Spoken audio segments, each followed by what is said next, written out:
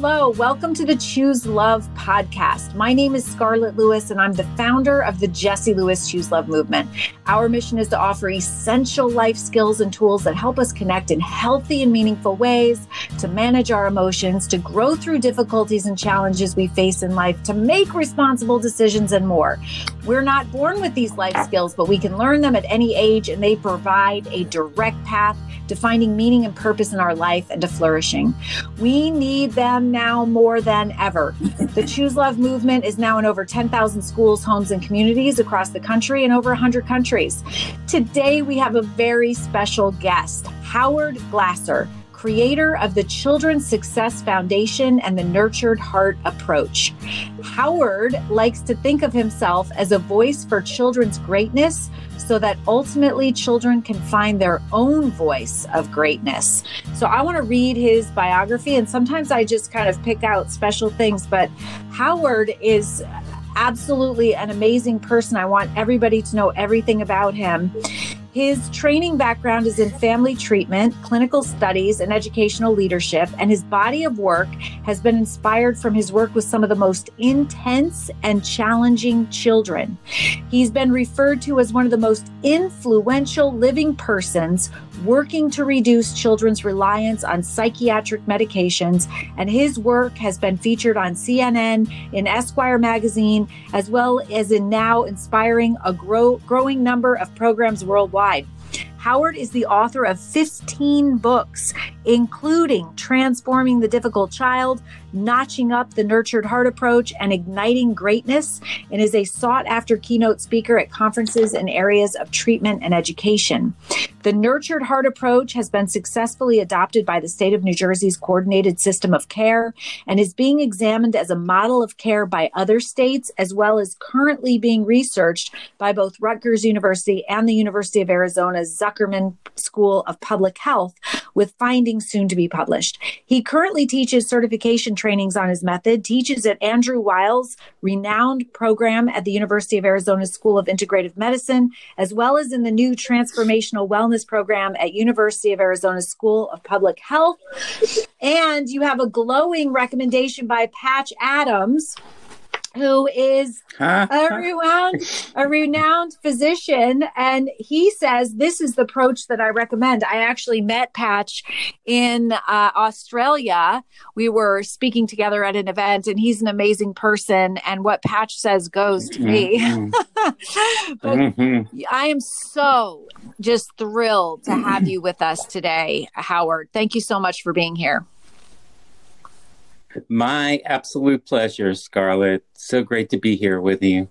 So I was introduced to you by our Arizona Choose Love ambassador, Dr. Heidi Pottinger, who kept saying, you have to read Howard's book. And she introduced us. We were at the same event, and I finally read your book. Our internet went out. And so I had the book. I sat down and read it, and I'm actually going to use the picture of the book as the promotion for this podcast, because I could not turn down any more pages or add any more notes. It was incredible.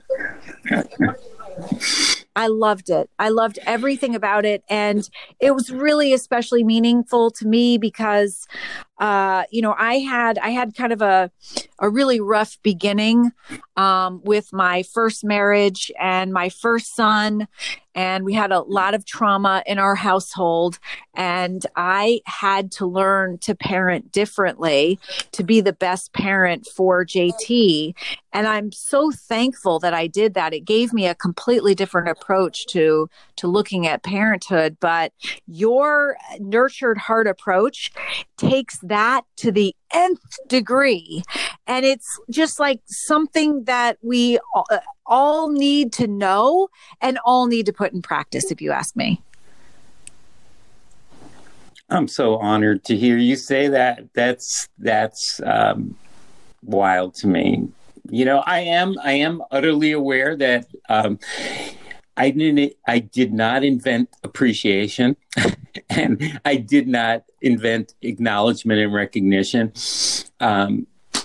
But I had stumbled into so many families who were trying as best they could with, normal traditional approaches they grew up with or had read about. So many people had piles of books by their nightstand. And, because I worked in a clinic, so, it had a skewed population of people who were there for the single purpose of trying to change things. And,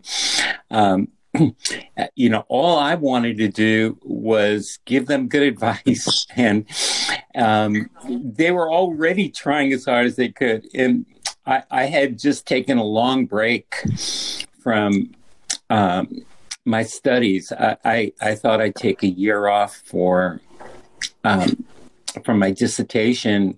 I never got back to it. And it turned into 15 years of, supposedly doing my childhood dream of woodworking, which was wonderful in its own right. But when I came back, I just dug out everything I had studied, and I was innocently trying to help people. And I realized that there were some things parents said, thinking they had said something really cool and inspiring to their kids, and the child energetically was thrown against the other wall. I mean, there was a force field that was pushing kids back. And there were things parents said, not knowing they had said anything inspiring, that actually was inspiring. There was a disconnect in how interaction was often going, and I just kind of woke up, or was woken up to, man, that seems to be the essential ingredient, that there's a river of energy. There's a truth and reality. There's energy at the level of reality, and a truth to energy at that level that runs the show. And, you could say all day long, Billy, I want you to be respectful. Respect is the most important quality in the world. And, you get urgent and you try and teach a lesson and you get revved up and you lean in and you all excited in delivering the best lecture ever. And some kids just innocently are studying life, and they have because of their intensity, more life force. They feel a more intense desire for connection, and they find their ways to the truth, that they get a stronger dose of their adults in their life, parents, teachers, by way of their negativity. That when we're saying good job, a way to go, we're kind of, I don't like the word lame, but we're kind of low key. And, kids get tired of getting crumbs as compared to when they mess up and people show up. We say we're busy, but we're never too busy for a problem. Wow, isn't that the truth? And then here's just the bottom line, Howard. We're born with a negative bias. And how much of it is that, just focusing on the negative? The majority of our thoughts every day are focused on the negative. And so wouldn't we then tend to focus more on negative behavior than we did on positive behavior?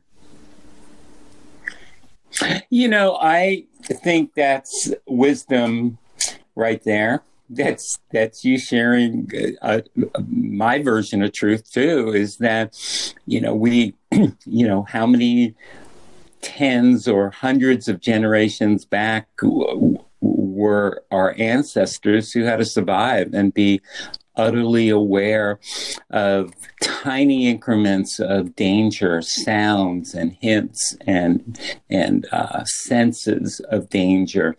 And we were so alert to it, and we're poetic when it comes to danger. When it comes to something wrong, we could talk for 2 minutes or 2 hours if we had to. And when it comes to positive, we don't have much to say. If I'm in a bunch with a group of people and I say, go around and say, good job, way to go, thank you so much, those comments are inherently vague. So I do think it's in our bloodstream to be negative, to see what's wrong with the picture, and it kind of leaves us in a very compromised position. That's what I hear you saying, and I confirm that. Yeah. So when you were saying in the book, like a lot of times when kids are acting up, we say, hey, why are you not studying? Put that phone down, turn off the TV. But if they are quietly studying or doing what they're supposed to be, or just quiet in their rooms, they don't get much attention. Yeah, we could be actually, especially if you have a challenging kid, we could be walking on eggshells. Oh, I don't want to disturb Billy because, I don't want to set any fires. Or, Billy's having a bad day. I don't want to ruffle his feathers. Or Billy's having a good day. Let's not, start something that wasn't there. So I think we're prone to being pretty quiet on the home front when it comes to what's going well. I think it's a real gift if somebody has that ability, and if somebody develops on their own, like you have so clearly. And what I kept insistently coming back to in my career was, how can we reach further? How can we dial it up? And I think along the way, it certainly wasn't this in the beginning, but along the way, I took the risk because it seemed to be a loaded word. It seemed people seemed to be allergic 20 years ago to the word greatness. But at that risk, I began accusing kids of that, and, getting adults to see the beauty of that. And, to my eyes, it looked at times like I was somehow engaging a gear of talking to a child on a soul level. And it was almost as if before my very eyes, this child, whether the compliment came from me or the other adults in the room, that the child sat up an inch taller. And there was something really welcoming and inviting and expansive about that. And, I've kind of taken that and run with it in my work. Because you were sitting down with kids that were kind of really having problems, and their parents were having problems with them, communicating with them, getting them to be compliant, even having a relationship with them. And they would come to you, and you would deal with it in a different way, not by setting up disciplinary actions, which I think, it surprises me that we still go, even in schools. I know we had an incident when JT was in high school in Sandy Hook, and he had an incident where a fellow young student was bullying him, and we seated down in the vice principal's office, and I was given a 3-page list of disciplinary items, and it was so well thought out. I could tell there had been so much work into this, and I looked at it, and I know it was meant to make me feel better, and they wanted me to show me, that depending on what it is, these are the lists of disciplinary things, and we'll probably suspend this person, and they ended up doing that, by the way. And I think that they. My goodness. I think that they thought that would make me feel good. And I said, I want to know what's going on at home. I want you to tell me that you are going to be working with his parents and that you are going to be trying to help them fix whatever the issue is, assuming that this was it, because this wasn't a young person that was normally mean. And of course, privacy laws and everything, they couldn't tell me, but I feel like for too long we've gone down the disciplinary path, and you're saying that even that is attention for some kids that are maybe not getting enough loving attention at home. Even disciplinary attention, even negative attention is at least your energy to them, right? Yeah. And, I'm never going to argue that a parent who gets fed up and frustrated with their child and yells at their child, underneath that all, they wouldn't be doing that if there wasn't a loving intention underneath that. If they weren't trying to urge their child, it's almost as if you listen. I had an uncle who was a mechanic, and I'd always mess up a car, and he'd say, "Come on in," and first thing, let's ride around the block. And he'd listen and go, "Oh, that's a wing pin," or whatever it was.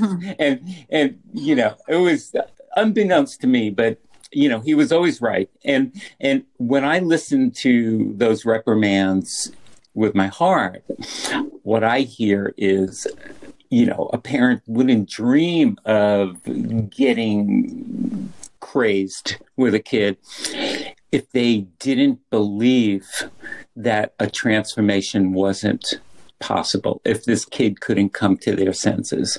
But I realized along the way that people don't want a merry-go-round or a revolving door, and they get a 2-minute timeout or some other disciplinary action, and then it's right back to the same thing. When I had a practice, of all names on the planet, the name of my clinic was the Tucson Center for the Difficult Child. It was almost like a Monty Python, where sometimes people would say, "Oh, I have the wrong number." It was like, nobody ever stayed on the line if they weren't really concerned about their child. But I would encounter parents who've been through a journey, like you're describing, where they took on the school's disciplinary measures, or they read, I'm never going to mention other names of approaches, but they meant, they would rattle off a couple of approaches that they were devotees of, and it was still backfiring. And, what I got to see was, even in many approaches that seem like firm or, strident, or that may not be the right word, clear or loving, that there was so often accidentally, inadvertently, still a lot of energy flowing for negativity.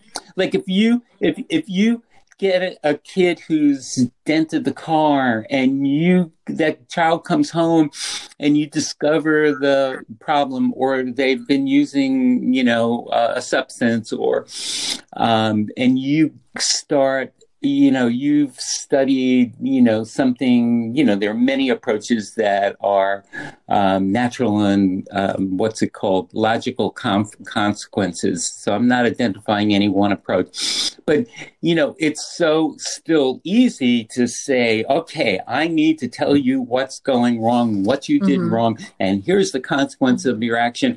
And before you know it, you've spent minutes giving the gift of your relationship to that child vis-a-vis the problem, as opposed to having an alternative where you're not giving any, you're saving. I didn't grow up with the expression "save your soul," but I was aware of it. And one day I woke up a few years ago and I went, "Oh, that's what I want to do. I want to save my soul for the good stuff. I want to save it. I want to reserve it for the greatness. I don't want to give it away. I'm going to be stingy. I am not going to give it away for the nonsense in life." And, and unfortunately, there are so many approaches out there and some of which are marketed for challenging children, and they still, when push comes to shove, fall into the same trap. Thanks for listening to the Choose Love podcast. Our positive, empowering messaging is reaching millions of people all over the planet. You could be part of the solution too. We have sponsorship opportunities available that help support us and enable you to share in helping create a safer, more peaceful, and loving world. Contact me on our website, chooselovemovement.org. Yeah, and I agree with you, Howard, because we only have so much energy, so many resources when we wake up in the morning, and we only have so much energy. And by the end of the day, we're tired. And so things can turn south. I know that, I was a single parent, sole provider, working full days, and then trying to manage 2 kids. And we used timeouts. And, but then I had also had extensive training actually to, instead of punish bad behavior, reward good behavior. So here's the thing. We had a bowl of little treats when we had charts, and we had a train chart, and every time there was something good that was done, the socks were put away, the dishes were picked up and put into the sink, the teeth were brushed without being asked, whatever it was, we would fill in one of the train cars. And then when the whole train car was filled, the boys got to pick out a treat. But here's the catch. You could pick out a treat from the jar, and it was just a little kind of toy. It wasn't expensive at all. Or you could have time with me. And what do you think they picked every single time? I can't imagine any other choice. I was one of these kids, so I know what, the real choice is. They want to spend time with you. Exactly. And so I guess my point is, to your point, that any time or energy that you get with your parent, even if it turns out to be negative, is kind of precious and even validating in a good or bad way. And I think about how we have this internal negative bias where we already are focusing on the negative. So of course, it just makes sense that we focus on the negative within ourselves, and then we're going to focus on the negative within other people as well as our kids. And so, that's what we're going to be giving our attention to, because that's what we give our attention to for the majority of the day. And so then you set up this dynamic unknowingly. You're giving your child negative attention, and they unknowingly kind of in the back of their head go, oh, this is how I get my parents' attention. So then they start setting up that dynamic. And then before you know it, you have this going on, and you don't even realize your part in it. You don't realize that they have a part in it, but it's really hard to break out of that. I would think the only way to break out of that is that I know of, or that I could even possibly imagine. And the best way would be the nurtured heart approach. Oh, man, I love that you're saying that, of course. And my premise, I love that you said unknowingly, because it's like the wiring that conducts electricity, and the wires don't, there's a flow of electrons, and I'm not eloquent in this. I'm out of my league right here.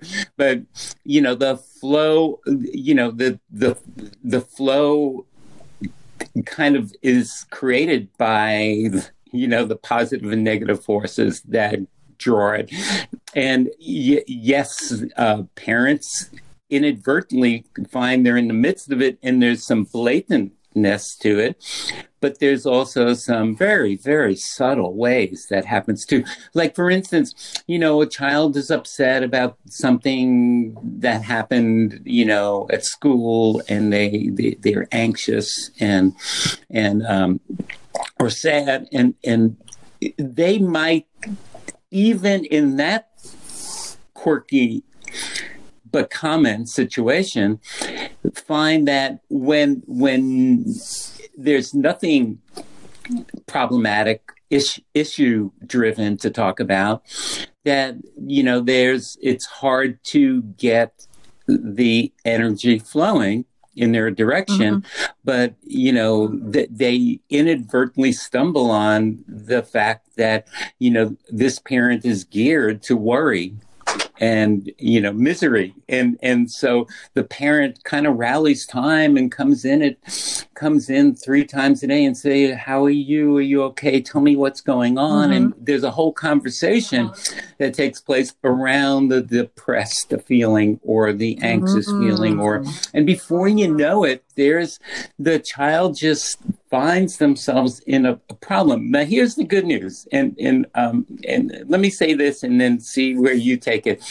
It is my work led me to realize that the same intensity that concerns parents and is problematic and symptomatic and drives people crazy sometimes is the very same life force that propels a child's greatness.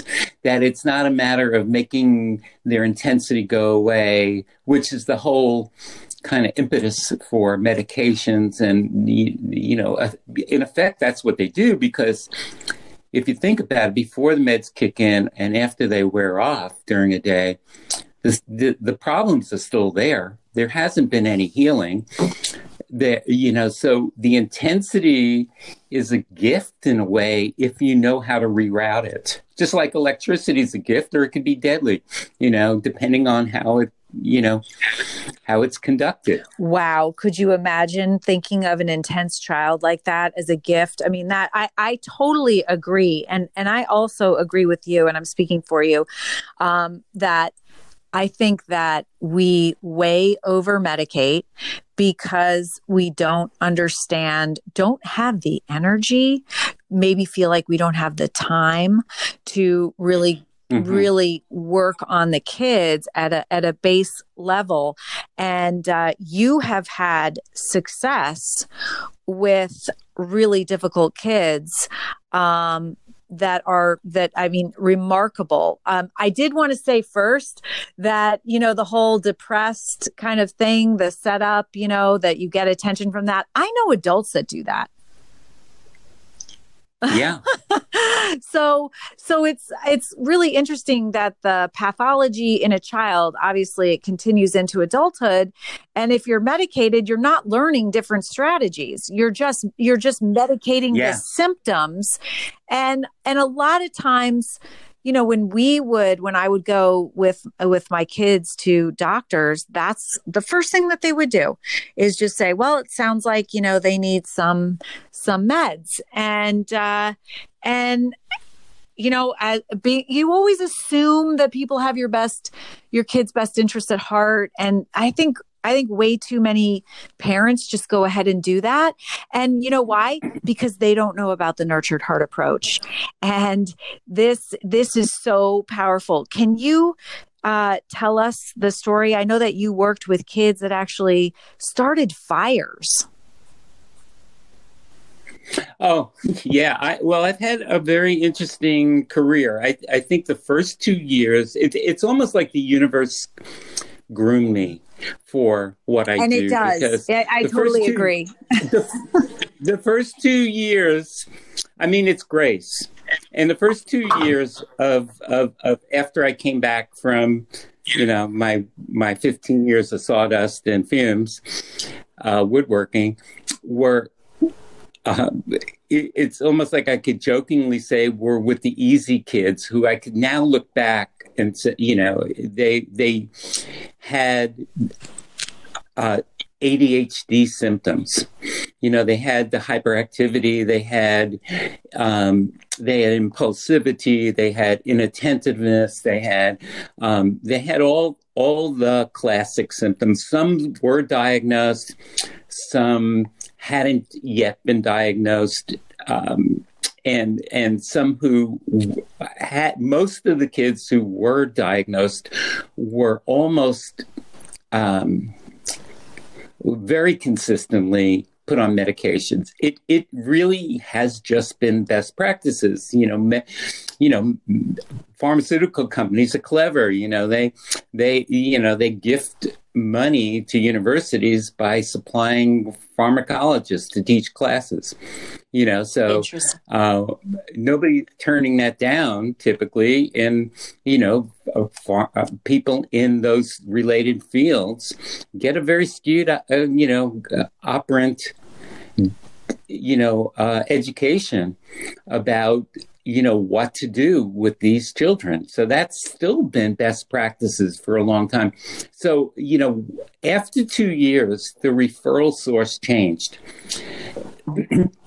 As the Nurtured Heart approach, which didn't even have a name for 5 years, I was not on a trajectory of studying the literature and trying to cull together different techniques and create an approach. I was just flying by the seat of my pants. And the one thing I had going for me, I was a keen observer.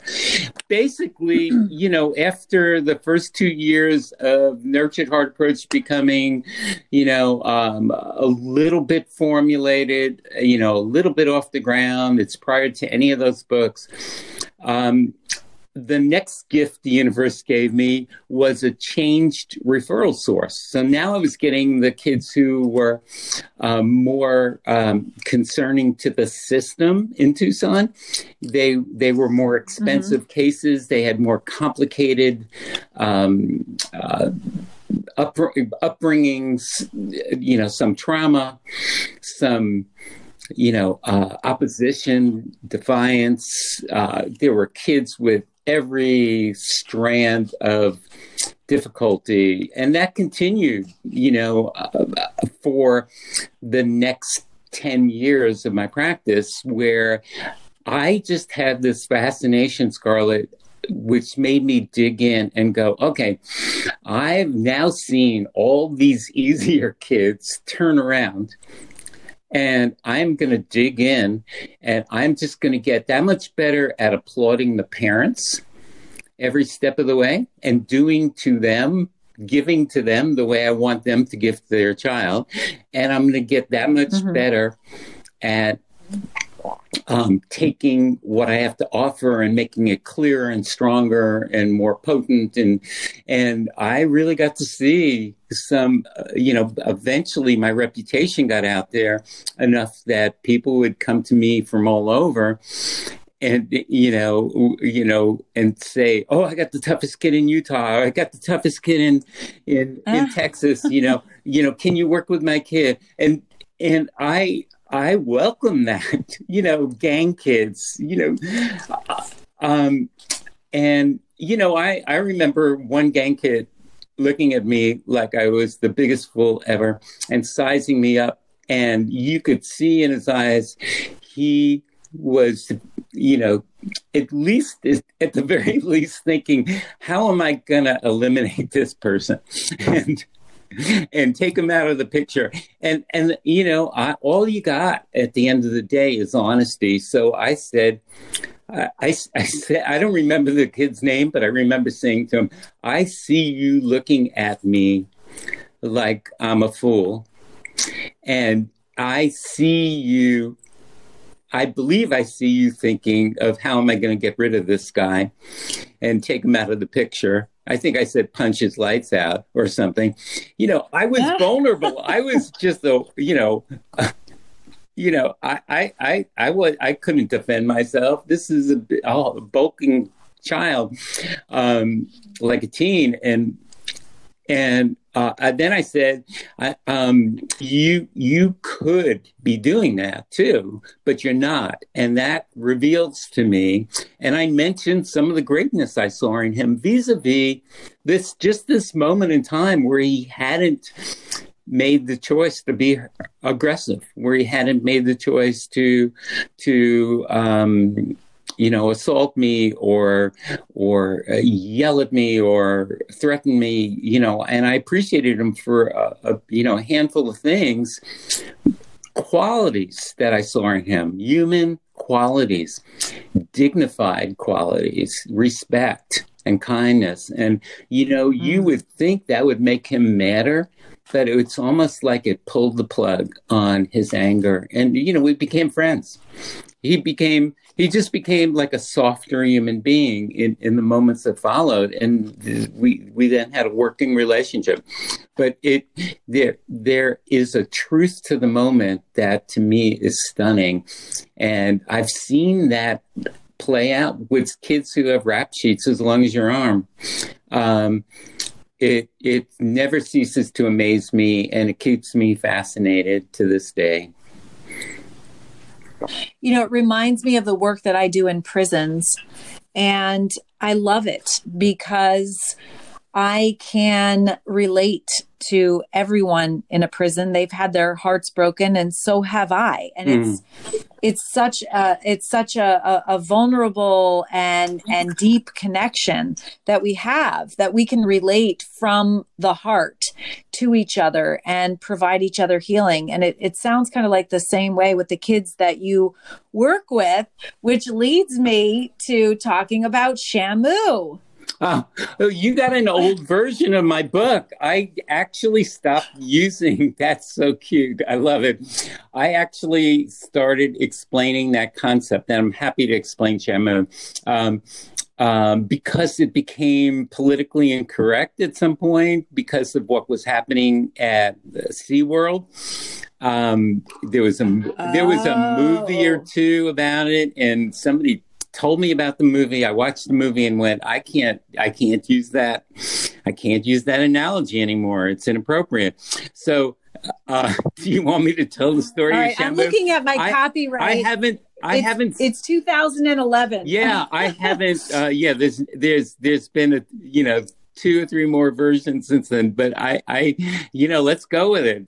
I haven't told that story in half a dozen years, at least or more. And, if I remember it correctly, the way they train these multi-ton mammals to jump is that they start with the rope at the bottom of the tank. They make it, impossible for the whale to fail.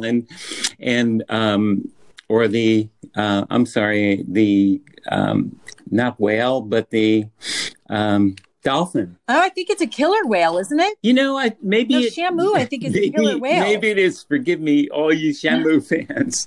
Oh, God, I've just alienated half of the world. So. Oh, my gosh, Howard. No, I've been using this story because I love it, and it makes so much sense when you relate it to kids. Yeah, it's really, it may take Shamu, however many times, dozens of times, for it to realize that it's the rope that it's going over, swimming over at the bottom of the tank. But then you start moving the rope to other parts of the tank.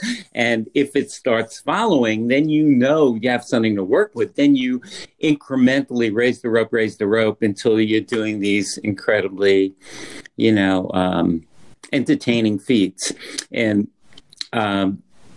it really is. It's a great story, and I miss it now that I've recalled some of it. And it really resonated with me because when you're talking about that young man sitting in your office, and you are acknowledging the fact that he is refraining from harming you, and seeing the humanness at that level, that to me is a wonderful example. Shamu is an example of that, where you lower the baseline to nothing. Yeah. And then once Shamu crosses over, he gets a treat. And then you raise the rope, and then all of a sudden Shamu's, not all of a sudden, but after a while, jumping 20 feet in the air. Yeah. And people are amazed. Wild. It's like, how did you get him to do that?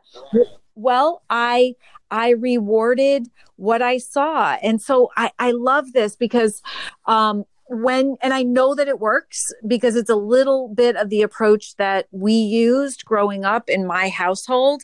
But, I think about Educators, the book that I read, and I'm reading all of your books, but the first one I read was Notching Up, the Nurtured Heart Approach, the New Inner Wealth Initiative for Educators. And, when you think about how educators handle difficult kids, you may have one or two difficult kids, maybe three or four in your classroom. And they get the majority of your attention. Yes, they can. And they're acting up and you have to focus on them. You've got to get them seated. You've got to get them quiet. Everyone else doesn't get as much. It's like the 80-20 rule. The most misbehaved kids get 80% of your attention. And then at one point in the book, you said, "Oh, and if the student gets to go to the principal's office, bingo, more attention. Oh, and what about a compassionate guidance counselor's office? Bingo again." Yeah, if I were that kid, I'd fall. I'm the kid getting kicked out of my classroom and going to some adoring, some wonderful, kind and loving counselor. I'm falling in love. I'll be back tomorrow. It's not rocket science. I want the relationship. Yeah, I remember. I was thinking the same thing about. Go ahead. I was just going to say, I was thinking the same thing about the kid that was sent home for days after bullying JT. It's like, wait a minute. If I think if I were in school and I knew that if I did something, I could get suspended for 3 days. I mean, isn't that what you want, is to be home for 3 days? Well, and most likely you're getting a ton of relationship, albeit,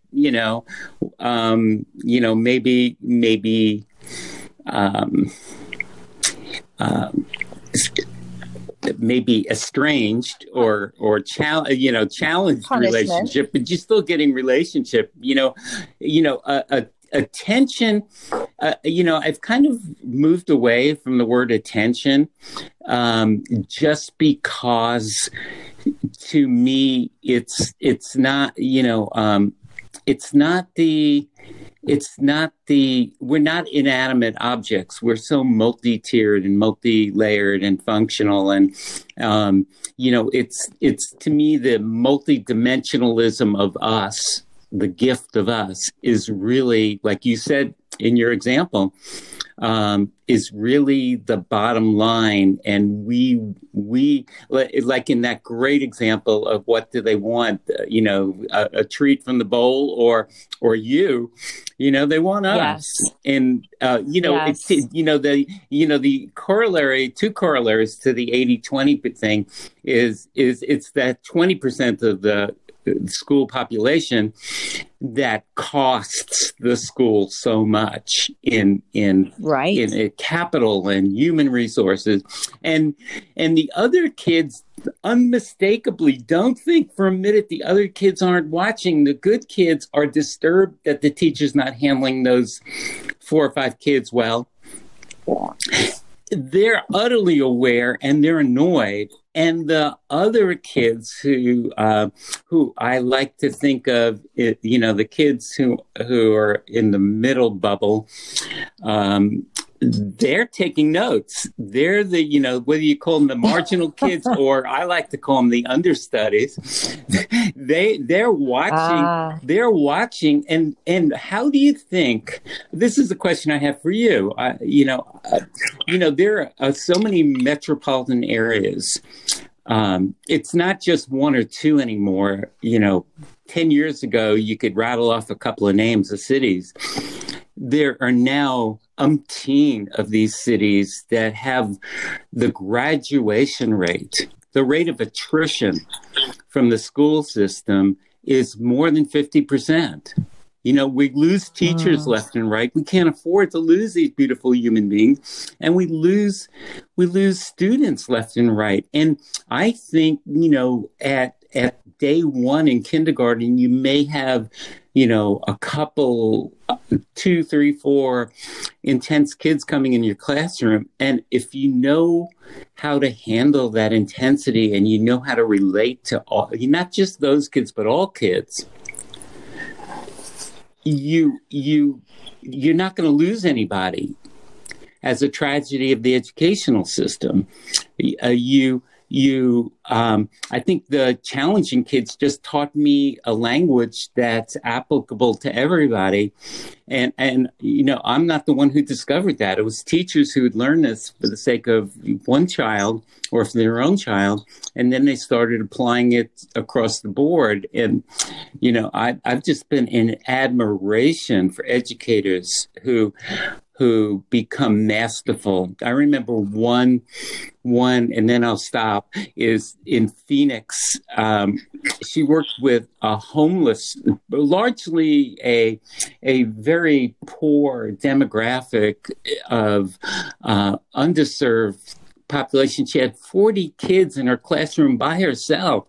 And she got so good at this that she couldn't wait for the next new classroom the following year so she could up her game. And these kids got so nourished in her classroom, regardless of what was going on at home, regardless of the circumstances. Of course, our heart breaks for kids in despairing circumstances.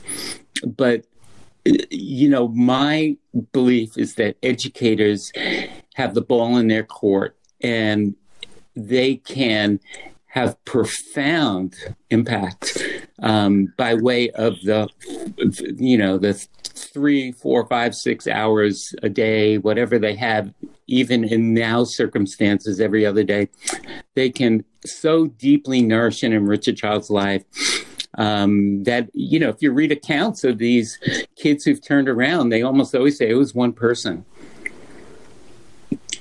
Yes. Yeah. You always have that one person. And I love reading in the book about how the educators that use the nurtured heart approach actually look forward to having difficult children. I mean, not that they want to, but they're not afraid of it. And they're fine with it because they get to use their skills and hone their skills, and they have the confidence that it's going to work and turn that kid around. And I love the examples that you give in there of how to do that, in case people who are listening are wondering, well, how would you do a different approach rather than saying, hey, sit down, and then at the third time the kid doesn't sit down, send them to the principal.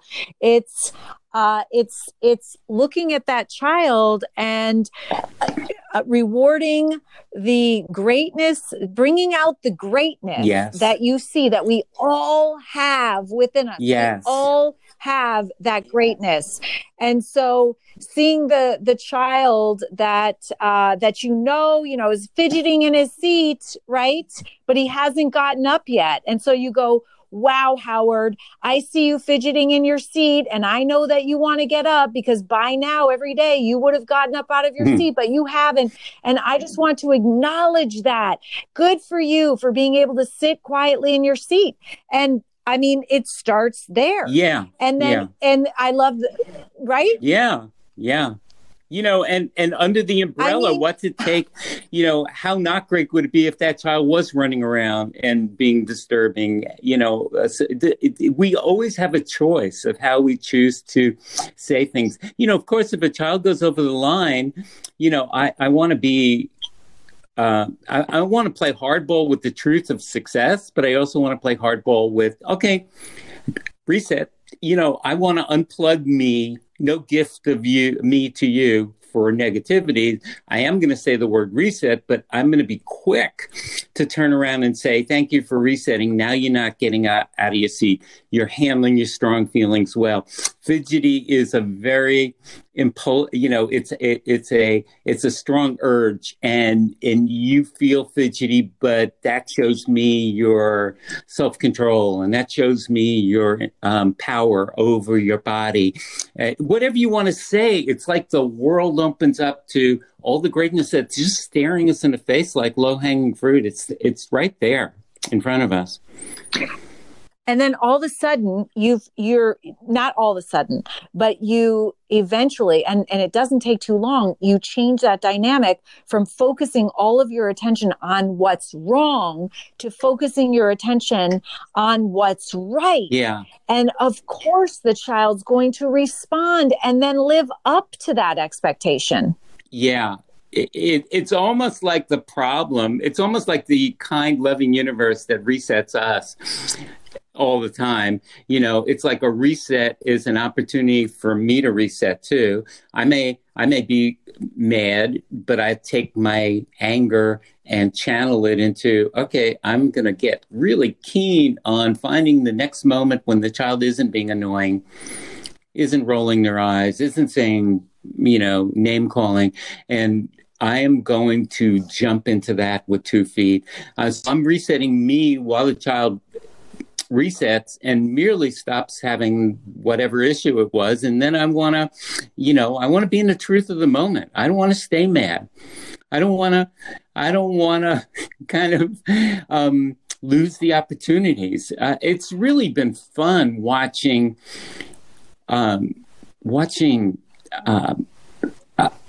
adults, parents, educators get so excited about their impact.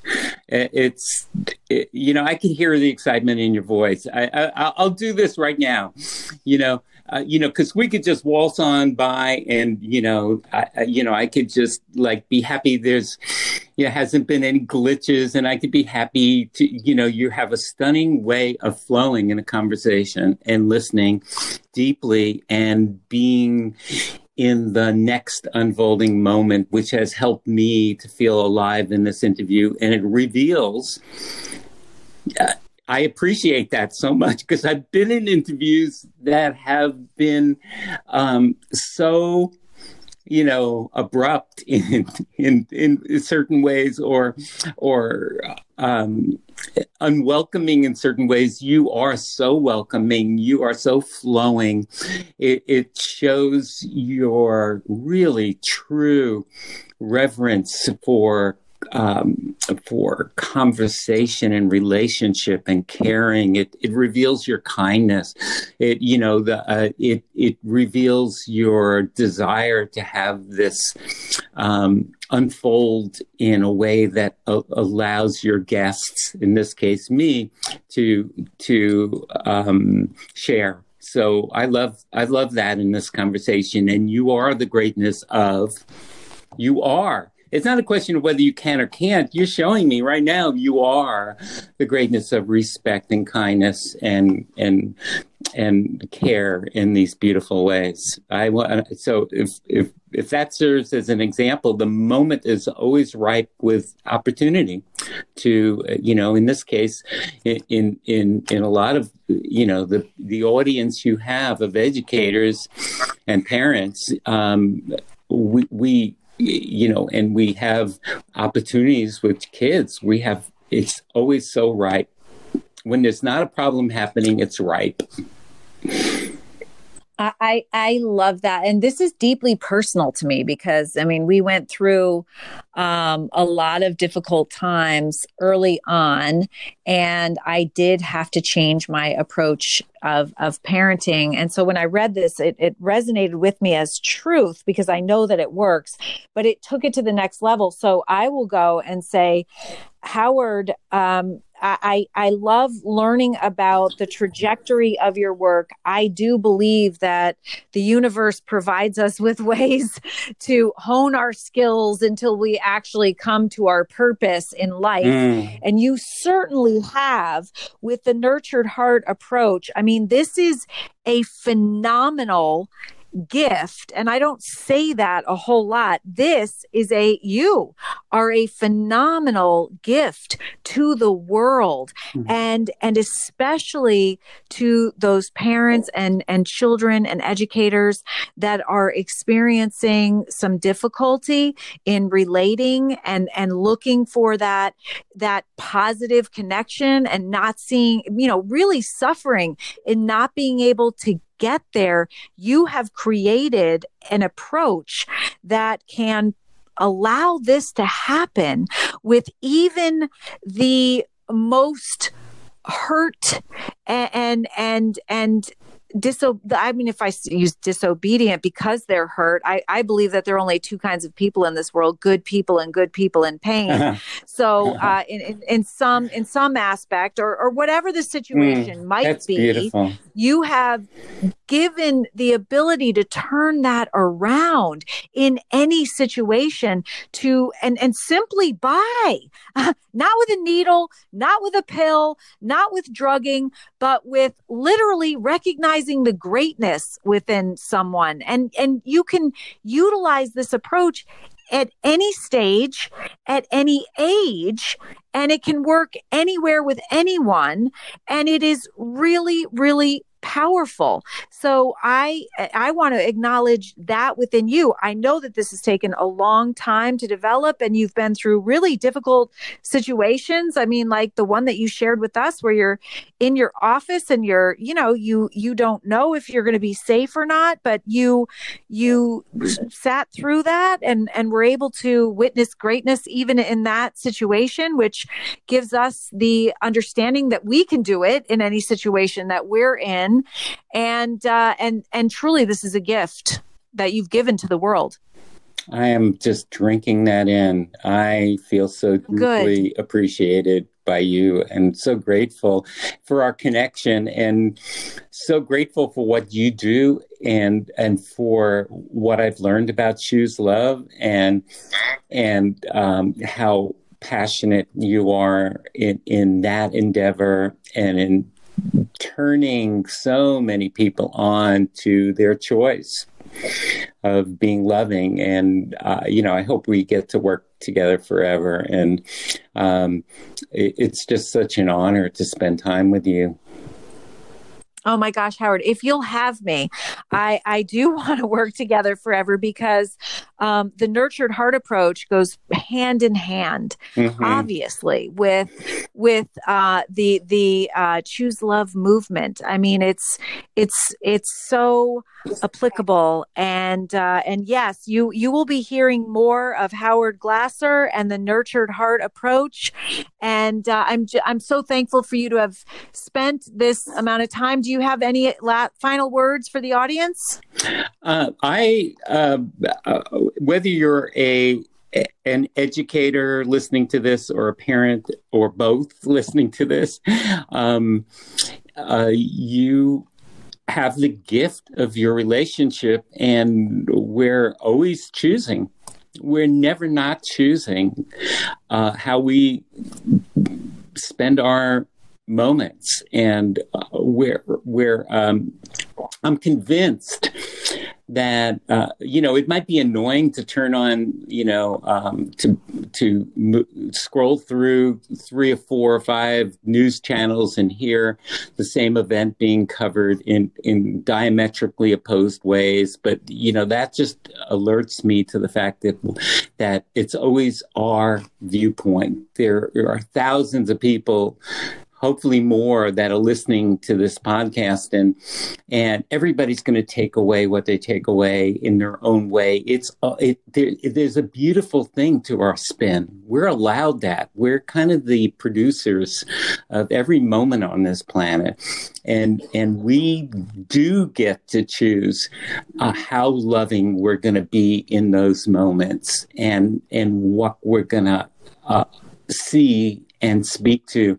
And the last thing I'll say is what I'm blown away with is that our hearts have a voice, and allowing our heart to state the appreciation we have for another human being is so wild and exciting. And I know people get into the profession of education because they have a dream of changing lives, and it's not just imparting knowledge and giving kids reading materials. It's really changing the trajectory of a child's life and imparting wisdom and kindness. And so I know that's already alive and well in you, and I see that beauty in you, and I wish you well along the journey. And if there's anything ever I could do, I'm here. So amazing. Thank you so much, Howard Glasser, author of Notching Up the Nurtured Heart Approach, as well as 14 other books. Just an amazing approach that I believe every human being needs to be aware of and needs to practice in their life. So thank you so much, Howard. Thank you, our audience, for listening, for being present and attentive, for following the Choose Love movement. You are the heart and the breath of the movement, and we are here because of you, and we appreciate you so much. So thank you for choosing love, and we will see you next time. It's all part of us. We can all choose love. It'll lift you up if you let it in. Let the healing begin. Thanks for listening to the Choose Love podcast.